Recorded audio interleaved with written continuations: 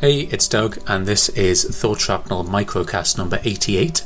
And the three articles I want to talk about today.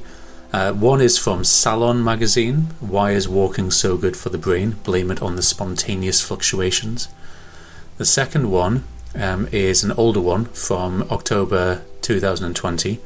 This is from Polygon, Why Cloud Gaming Could Be a Big Problem for the Climate.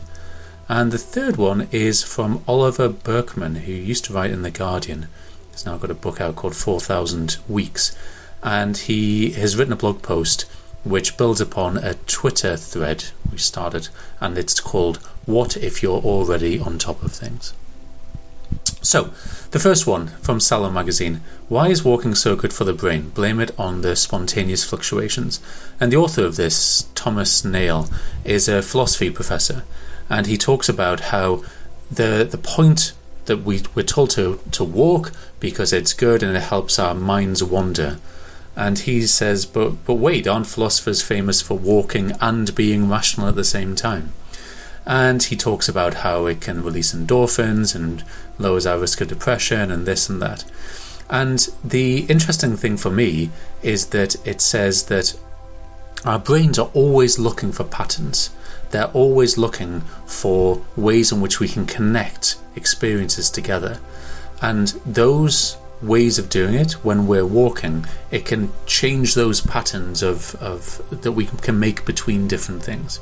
And he talks about fractals and spontaneous fluctuations in our brains. So I'll just quote a bit. It says, the most interesting positive finding we have so far is that these spontaneous fluctuations are neither random nor deterministic, but have an unpredictable fractal structure. A fractal is a pattern that roughly repeats across scales, like a tree whose few big branches have many smaller branches with even more leaves that look like tiny branches. Scientists have found that spontaneous neural activity follows a similar branching pattern throughout the brain and has a related proportion of a few slow and strong frequencies to more faster and higher frequencies scientists call pink noise. With this discovery, researchers are now starting to observe changes in these fluctuations relating to aging, consciousness, mental health, experiences of art and nature and memory. End of quote. Now, I love walking in the mountains especially. And so this might help explain it, the fact that you can make sense of the world, you can make breakthroughs in your part of the world, and maybe big breakthroughs as well, through the simple act of walking. So I found this great, not only because it was about one of my favourite things to do, but it was also written by a philosophy professor. The second one is because I've been spending quite a bit of time using Google Stadia recently. And in fact, at a recent family meetup, I showed a couple of people in the family, my wife's side of the family, how good Stadia was, and they were pretty blown away by it. Now, this particular article is because I'm also interested in climate change, and I came across it accidentally when I was looking for reviews of Stadia games. So this is from Polygon, which is a kind of gaming-focused online publication. And it's by Nicole Carpenter, and she says, the title is Why Cloud Gaming Could Be a Big Problem for the Climate. So it's not just Stadia. There's Project xCloud, which is a Microsoft thing, Xbox Game Pass Ultimate. There's Nvidia's got GeForce Now, and then there's other ones as well, which are less well known. And in this particular article, she says, quote, you can think of cloud gaming as loosely analogous to Netflix, only for games. A piece of media is hosted off-site and is streamed to your device. Rather than processing the information on your console, like you would if you were playing an installed or downloaded game, the work is outsourced to data centers that connect to us through a network of internet infrastructure. But cloud gaming is also different from Netflix and other forms of cloud computing in a critical way.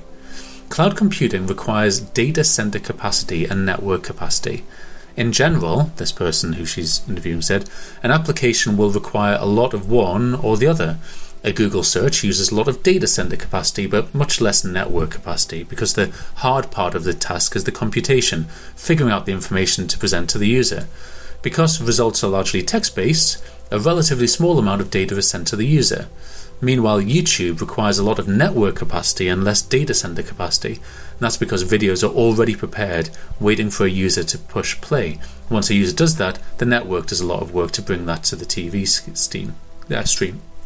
So cloud gaming, she says, uses a lot of both data center capacity and network capacity, and that's because the game has to process data and render video in real time, in addition to responding to a user's inputs when they press buttons on a controller. Per user, a cloud game is likely to use more data center energy and roughly the same amount of network energy as watching a video of similar resolution. So that's not great, is it? And I hadn't really thought of that, although of course I should have done. Stadia is great. It allows you to get straight into the game. There's no downloads and stuff. So maybe that's one thing they haven't factored in here. The number of updates that have to be pushed to all the different devices and all of those massive downloads that happen before you can start. So I'd be interested to see a more nuanced analysis of this, although it is something I need to think about.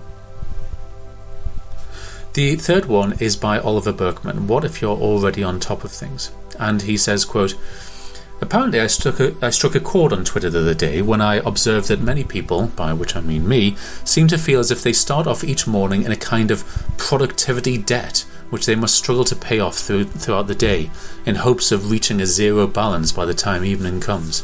Few things feel more basic to my experience of adulthood than this vague sense that I'm falling behind and need to claw my way back up to some minimum standard of output. It's as if I need to justify my existence by staying, quote, on top of things in order to stave off some ill-defined catastrophe that might otherwise come crashing down upon my head. Anyway, he goes on and he says later on, yada yada yada, this is why I'm such an enthusiastic proponent of keeping a done list, which starts empty first thing in the morning, and which you gradually fill with whatever you accomplish throughout the day. Each entry is a cheering reminder that you could, after all, have spent the day doing nothing constructive, yet look what you did instead. If you're in a serious psychological rut, just lower the bar for what gets to count as an accomplishment. Nobody else need to ever know that you added brushed teeth or made coffee to the list. But a done list isn't merely a way to feel better about yourself. If you can give up the impossible quest to pay off your productivity debt and instead start thinking of each day as an opportunity to move a small but meaningful set of items over to your done list, you'll find yourself making better choices about what to focus on. And you'll make more progress on them too, because you'll waste less time and energy being distracted by stress about all the other stuff you're unavoidably neglecting. End of quote. I see this as a bit of a sleight of hand, because you have to have a list of things that you need to get done. If you're anything like me, then you need to make sure that you've got a list so that you can remind yourself to do it. We've got family lists, we've got personal lists, I've got all different kinds of lists. Now, I definitely take the point that if it's just a massive list and you're crossing them off, it feels a bit sad, whereas if you're choosing something to do and then getting on with it, that feels better, and then you can say what you've done at the end of the day.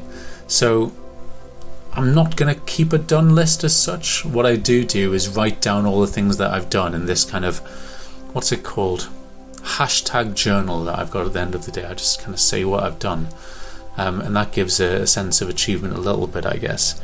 But I think in general, the thing which is depressing and which means that we don't like working our way through lists is the fact that we're not in control of our time. And I think that's the main thing. And for me, I am in control of my time because I own my own business. It's pretty cool. Anyway, they're the 3 articles for today. I'll have 3 more for you soon.